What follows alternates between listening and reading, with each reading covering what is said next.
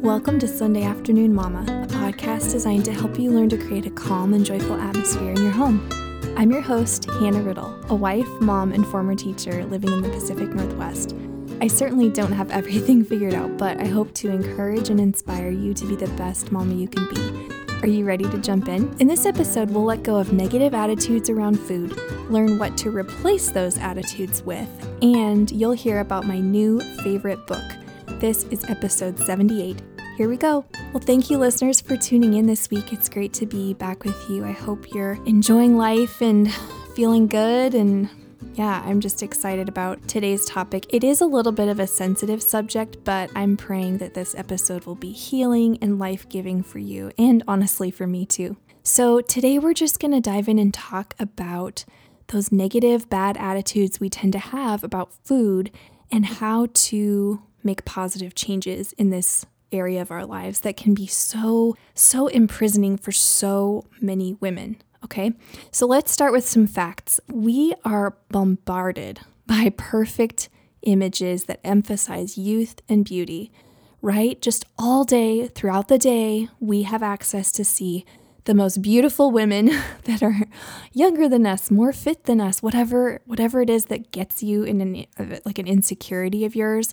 And these images mostly come to us from our cell phones, right? Cal Newport calls them the slot machine inside our pockets. Side note, his new book, Digital Minimalism, is a must-read. I'll talk about it more later in the episode.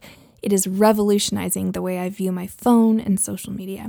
But anyways, we have this addictive thing in our pockets, and we keep getting drawn to it because it's designed to suck us in and pull us in. We ask ourselves all throughout the day, how did so-and-so like my photo? Did people react to my vacation pictures? Do I still look young? Oh, I'm getting a wrinkle. Am I getting a gray hair? How do I measure up to so-and-so? Or do people think I'm pretty? Women are just under these crushing, impossible expectations.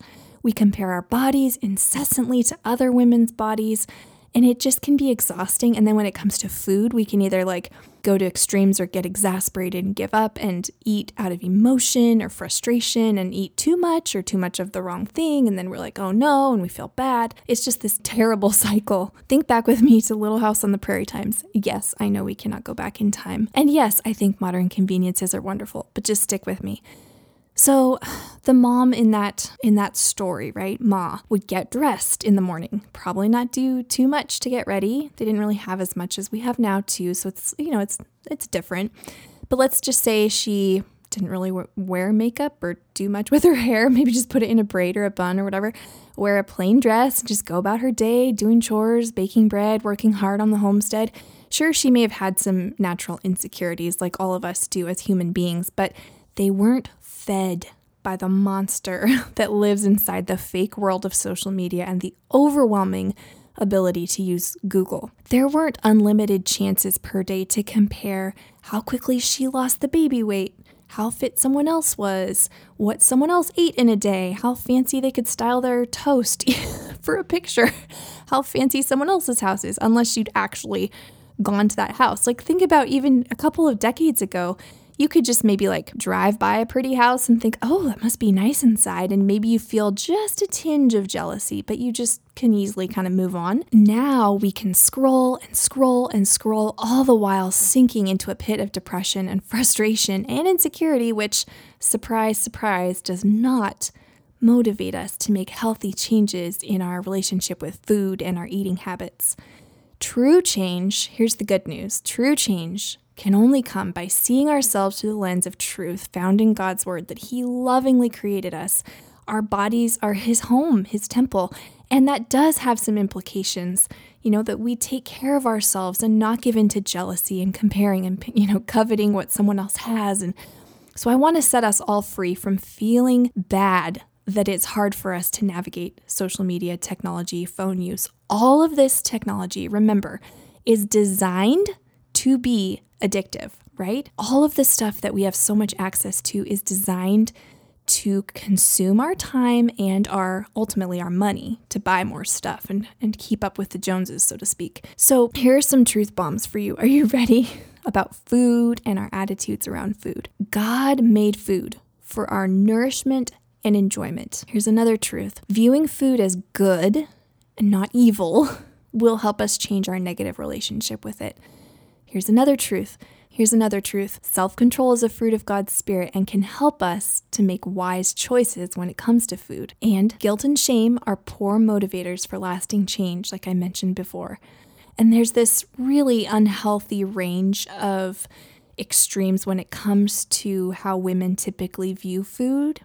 And it goes from anywhere from, on one side, you've got binging and overindulging and being just out of control with food consumption. It can be addictive. And then there's the other extreme of women starving or overexercising and just trying so hard to be thin and whatever the ideal is in their minds. But both of these extremes and eating disorders and all of that can harm us so greatly because we are surrounded by so much messaging and media that typically makes us feel inadequate. It means that we're going to have to be really intentional about our choices and what we put in our minds because we already have natural insecurities, right? Like even Ma on Little House on the Prairie probably had something she wasn't totally confident in. And had she had the opportunity to feed that with media, it probably could have been a real struggle for her too, just like it is with us. We just have these different things to try to figure out because of the advancements in our society and in our technology. Here's another thing we have to acknowledge. A lot of times culturally we view foods as good and bad and like sugar is all bad and like all these things. That can actually be super detrimental because it can create these extremes and like these super specialized diets that are causing us to miss out on some good nutrients and a wide range of foods that are actually quite delicious. So I'm going to propose, along with many experts in this area that I was researching, that we break up with these bad attitudes towards food and ask for God's power and strength to guide us, and we adjust some habits around eating to move towards a healthier life, a life that honors God with our choices and a healthier relationship with food. Does that sound good to you? I know that sounds good to me. I don't like laboring under this, what should I eat? What's good? What's bad? Like sometimes we all get into that like trap of comparing and over obsessing with food and having a really bad relationship with food. So here are some strategies for positive change when it comes to our relationship with food. Here's the first one. Making little adjustments instead of resorting to radical extremism in dieting or binging is sustainable and healthy. There's a book I love, and it's by a French woman. It's called French Women Don't Get Fat, and she just basically talks about the French philosophy in general of eating, and it's so different than ours. It's very, very intriguing, and I've witnessed this when I've been in Europe. There's just a different attitude towards food, and it's wonderful. It's quite freeing. So I'm gonna share some French strategies around food from her book that I really, really appreciate and love, and I have adopted into my life. So she's comparing French and American in general terms as far as like what she was raised to believe about food versus what she has observed as she's lived in America for many years now. Are you ready? Okay. French women, she says, typically think about good things to eat. American women typically worry about bad things to eat. Oh, isn't that true? It's so true. It's such a different perspective to be like, oh no, that has this in it, and that has that, like worrying about the bad instead of just focusing on the good. Like, this is an apple. I know an apple is good for me. I'm going to eat the apple. Like, keep it simple instead of like, oh no, what about this thing with this type of flour and this type of, no, we don't have to do that. Here's another one. French women eat smaller portions of more things. American women tend to eat larger portions of fewer things. So one of her main points she makes in her book is just variety, and eating seasonally can be so exciting to your palate that you're like, oh, I'm so excited. It's time. It's the season of peaches. It's like time to have strawberries in their prime, and sometimes we get into the rut of eating like diet foods or things that are actually kind of fake, or eating a large portion of something that's not that great instead of like trying a lot of little portions of different things, if that makes sense. Here's another one. She says, French women eat more vegetables, and that is something all of us could learn from. There's usually a lot more room in our food consumption in a typical day for more veggies, and they're very filling. They're full of fiber, full of nutrients, and they're quite cheap, to be honest. Like, having carrots and hummus as a snack is like a great snack, and it's not expensive. Here's another thing she says. French women eat more fruit. Again, very easy to do. It's a real food, and you don't have to worry about like binging on apples because apples are just very satiating. It's gonna be difficult to overeat, certain types of fruit, I feel like. Here's another thing she says: French women love bread and would never consider a life without carbs. It's like, can we get an amen? That's so great. Such good news. Here's another thing she observes: French women don't eat fat-free, sugar-free, or anything artificially stripped of natural flavor. They go for the real thing in moderation. Love that. French women eat 3 meals a day. French women don't snack all the time. Also very, very good strategy for just staying at a healthy weight, not snacking all throughout the day. I think that's just something I know I've done that before and it doesn't end up very good. And it's just so good to consider 3 satisfying, diverse meals per day, plus maybe a tea time type of snack. I mean, it's not that they never snack. I've been there. But it's just in general, they're not like eating chips and eating crackers and eating all these snacky things throughout the day. Here's 4 more. French women never let themselves be hungry. So you eat a satisfying meal, balanced meal, make sure it's full of fruits and vegetables throughout the day. I love that. French women never let themselves feel stuffed. So they're tuning into their bodies, they're paying attention and not stuffing themselves so full that they're uncomfortable and like feeling, just like it was too heavy of a meal. French women train their taste buds and those of their young, like their children, from an early age. And I love that too, to have discriminating taste, like where's the freshest food and not just settling for processed foods and prepackaged things all the time. And the last one, and this is so good and so true: French women honor mealtime rituals and never eat standing up or on the run or in front of the TV. Oh, it's so good. It's so good. So we could all learn so many things from those attitudes towards food, and I just absolutely love everything she says. Here's another strategy for us when it comes to attitudes about food. One simple way to just clean up how we eat if we're feeling like we're unhealthy or we're feeling like our clothes aren't fitting very well or whatever, employ the strategy of convenience when it comes to food. So often we can completely avoid tempting and unhealthy foods by A, putting them out of sight, like out of sight, out of mind is a real thing, or B, not even buying them to begin with. So Gretchen Rubin has that strategy of convenience she talks about, and I love it because it's so good. It's like what's convenient is typically what we will go for in life in a lot of areas. And so if we can tweak that attitude of food as far as like, oh, I just don't buy French fries or whatever. Like I don't have this thing in my home. Like if you love chips, but you know you're going to overeat the chips, maybe just don't buy chips. That's almost to the point where I'm getting with certain foods. So employ the strategy of convenience, and it helps you have a more positive, upbeat attitude because you're just not tempting yourself with the stuff you know is hard for you to control. Does that make sense? Here's another strategy. Choosing not to fill my mind with unattainable images will help empower me to feel more confident in who God made me to be, right? I have to be strict about this. I don't know about you. When I get sloppy and drift into searching like style bloggers or whatever it may be, I can end up feeling like garbage. You know what I mean? And it's like, then I'm not celebrating, who God made me to be and just being like, I like my blue eyes or, whatever you want to just like celebrate that God made you and traits that he gave you and, the height that you are and just like how he crafted who you are. It's really dangerous to like completely get, engulfed in comparison and jealousy, that green-eyed monster.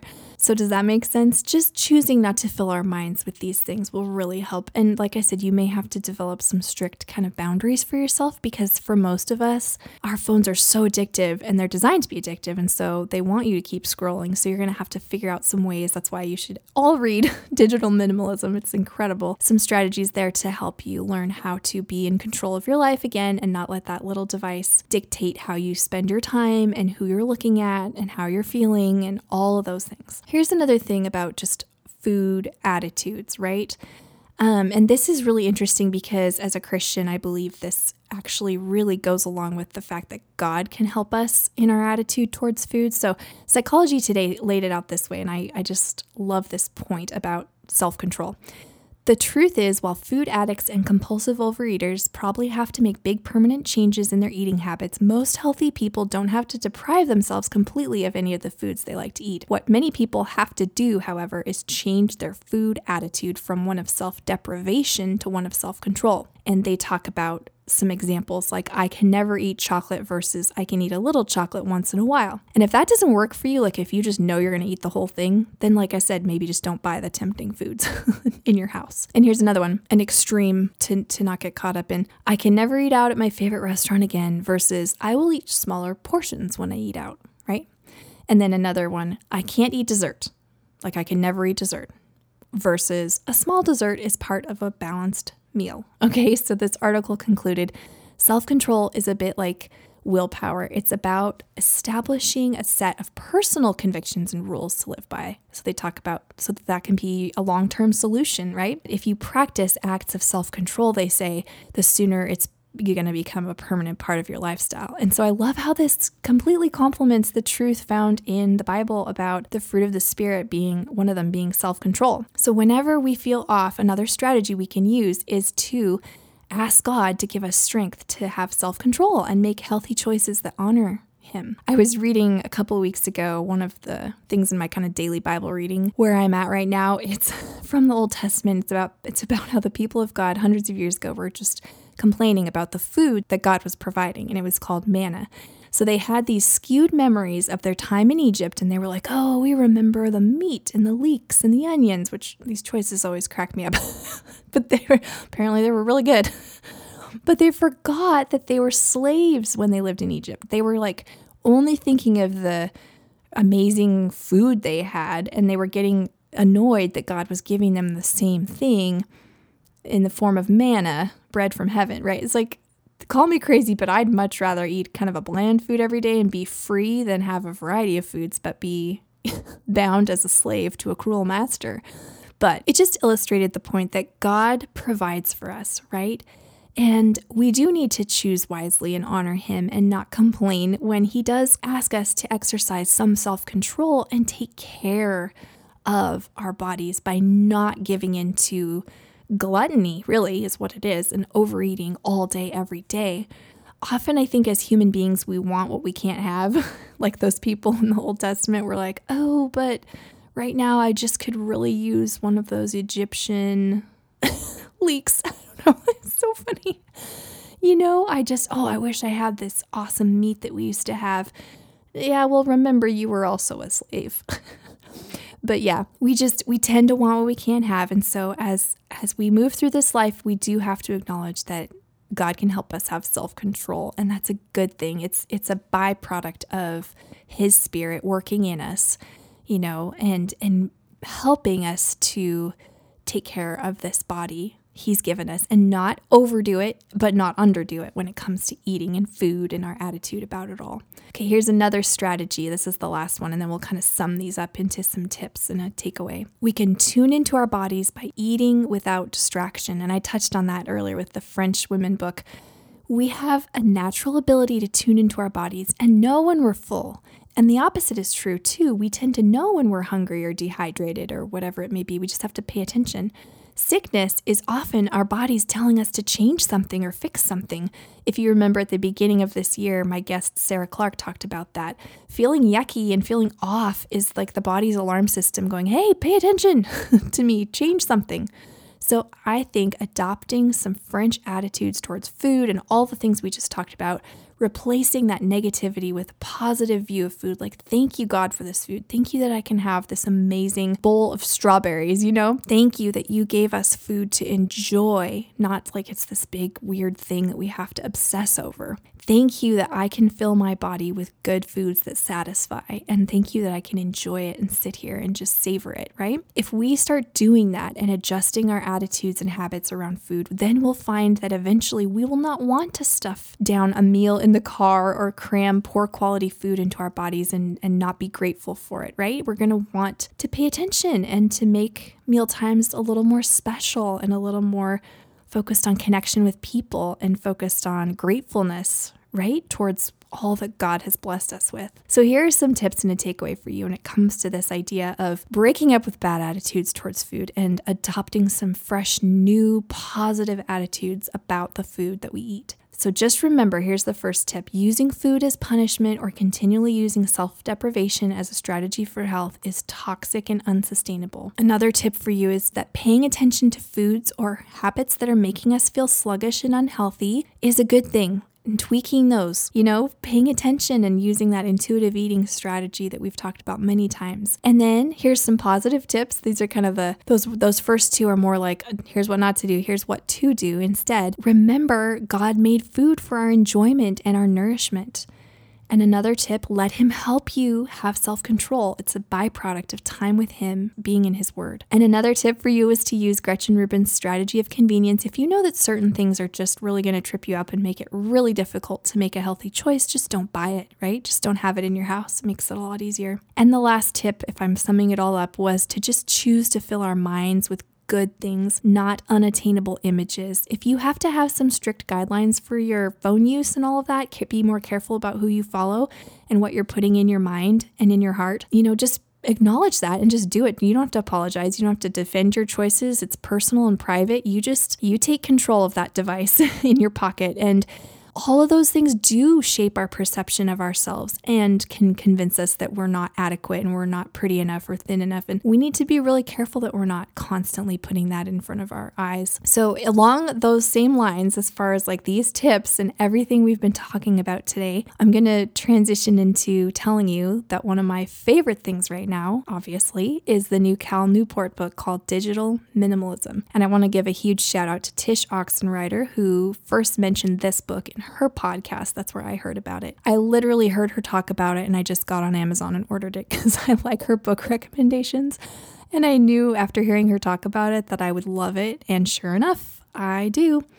So yeah, it's just an incredible book. It talks about so many things that I won't get into right now, but about how to view our phone use and our time, what we do for leisure, and how are we living is basically what it comes down to. The minutes are going by and the days are going by, and if we're swiping and tapping and scrolling and wasting so much time in these kind of fake worlds and fake interactions, we're missing out on the real face-to-face quality time with people that we love, people right in front of us, people, if they live far away, FaceTiming them instead of just clicking a heart on a picture, just more meaningful communication. It's so good. I can't even begin to tell you how much this has really encouraged me and helped me make changes in my life. Okay, so 2 more things for you. One is a great mom win that someone shared, and if you have something like that to share, please email me. It's hannah@sundayafternoonmama.com, or you can send a little Facebook or Instagram message. So one listener shared that she had taken a Saturday adventure with her family.